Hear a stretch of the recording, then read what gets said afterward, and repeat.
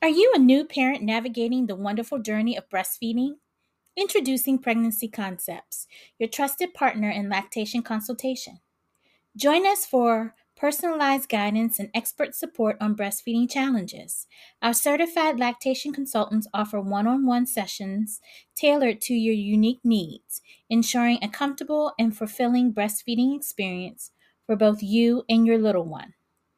From troubleshooting latch issues to boosting milk supply, Pregnancy Concepts provides evidence-based strategies and compassionate care every step of the way.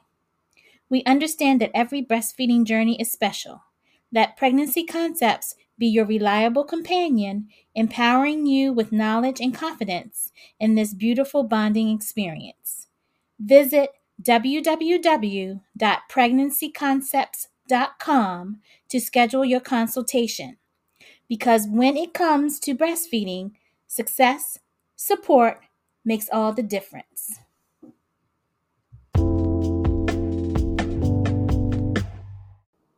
Want to make the most out of your New Year's goals? Well, stay tuned as I discuss how to set your New Year's goals with a twist.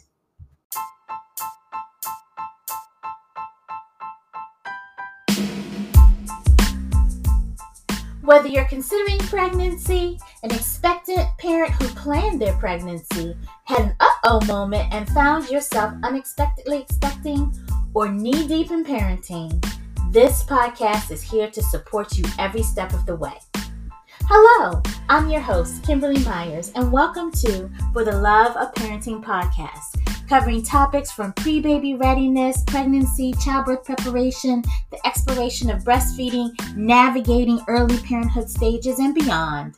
This podcast explores the joys, obstacles, and more, while providing guidance, insight, and relatable, honest conversation about the roller coaster journey of parenthood.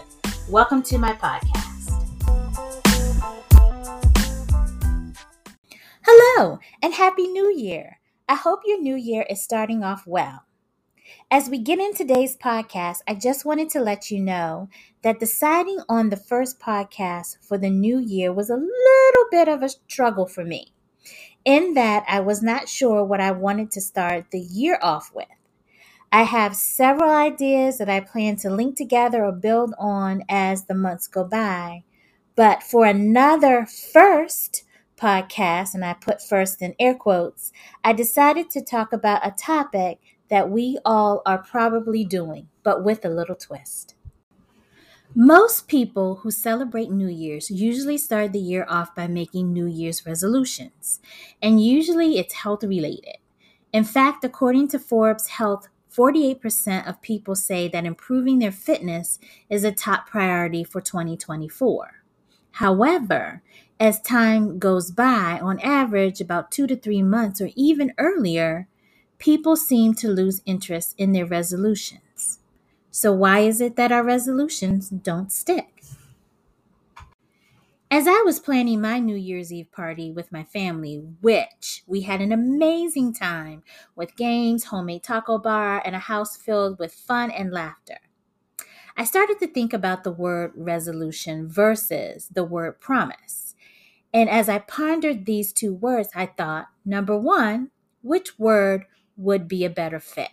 And number two, should our goals be written with action?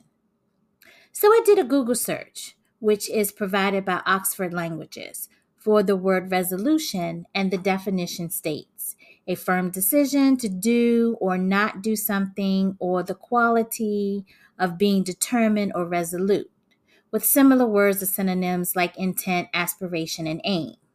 Then I did another Google search, but for the word promise, and the definition states a declaration or assurance that one will do a particular thing, or that a particular thing will happen, or assure someone that one will definitely do, give, or arrange something, undertake, or declare that something will happen, with similar words or synonyms like word of honor, word, vow, and guarantee.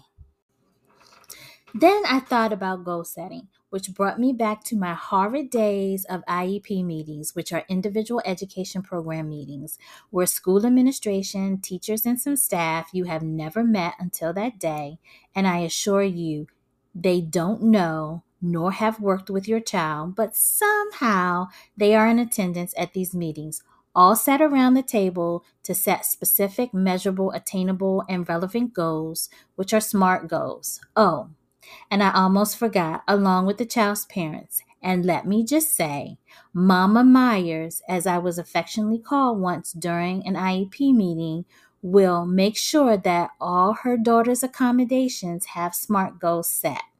And at that moment, Mama Myers thought, well, how rude and disrespectful to say that to a parent.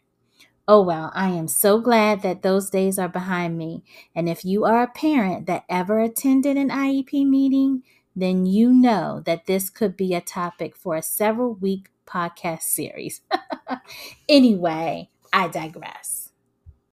So with that information, let's no longer make New Year's resolutions. Instead, let's make New Year's promises, because then you are making a promise, a vow, giving your word or guarantee to yourself to do something to make it happen, instead of having the intent or aspiration to do something. Then you want to tie in your New Year's promise with a SMART goal, which will allow you to create action-oriented goals. So how do you do that? First, be specific about your goal. Instead of vague goals like exercise more or eat healthier, let's get detailed. Define the what, when, and how. For instance, consider setting a goal like, I will meditate for 20 minutes every morning. By the way, if you're looking for self-love, self-care goals, listen to my podcast 1 and 2, and also head over to my website at www.pregnancyconcepts.com to download your self-love, self-care activity. It's a freebie. Second, ensure your promises are measurable. Assign metrics to track progress, whether it's the number of books read, pounds lost, or new skills acquired. Having measurable goals allows you to tangibly see your progress. Third, let's talk about attainability. It's critical to set goals that challenge you without overwhelming you.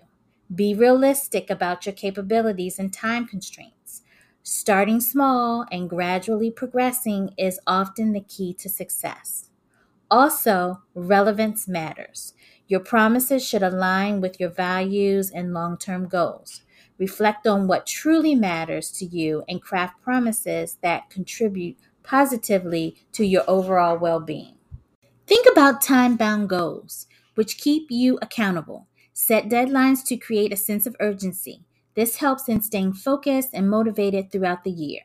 Think about breaking down larger goals into smaller, actionable steps is another critical strategy. Think of these steps as milestones towards your ultimate promise. This makes the journey less overwhelming and more manageable. And lastly, having a well thought out action plan is vital. Define the specific action you need to take, create a timeline, and stay organized. Regularly review and adjust your plan to keep it aligned with your progress and changing circumstances. So that's it. That's my twist. Setting New Year's promises along with SMART goals. Let's give it a try. I hope you enjoyed today's topic, because throughout the year during my podcast, I will be returning to this topic on New Year's promises and SMART goals, offering additional insight on using your promises and goals for work-life balance. Also, this goal-setting method can be used to introduce your child or children to the meaning of words like promise, intent, aspiration, aim, vow, and guarantee, along with setting the who, what, and how behind a goal. Remember that your kids are like sponges, soaking up all the habits and routines they see around them, especially from their superhero parents. So modeling goal setting and following through on goals can teach your kiddos positive lifelong behaviors. Okay, as we wrap up, remember that setting New Year's promises are about creating positive change in your life. Be kind to yourself throughout this journey, celebrate small victories, and stay committed to your growth.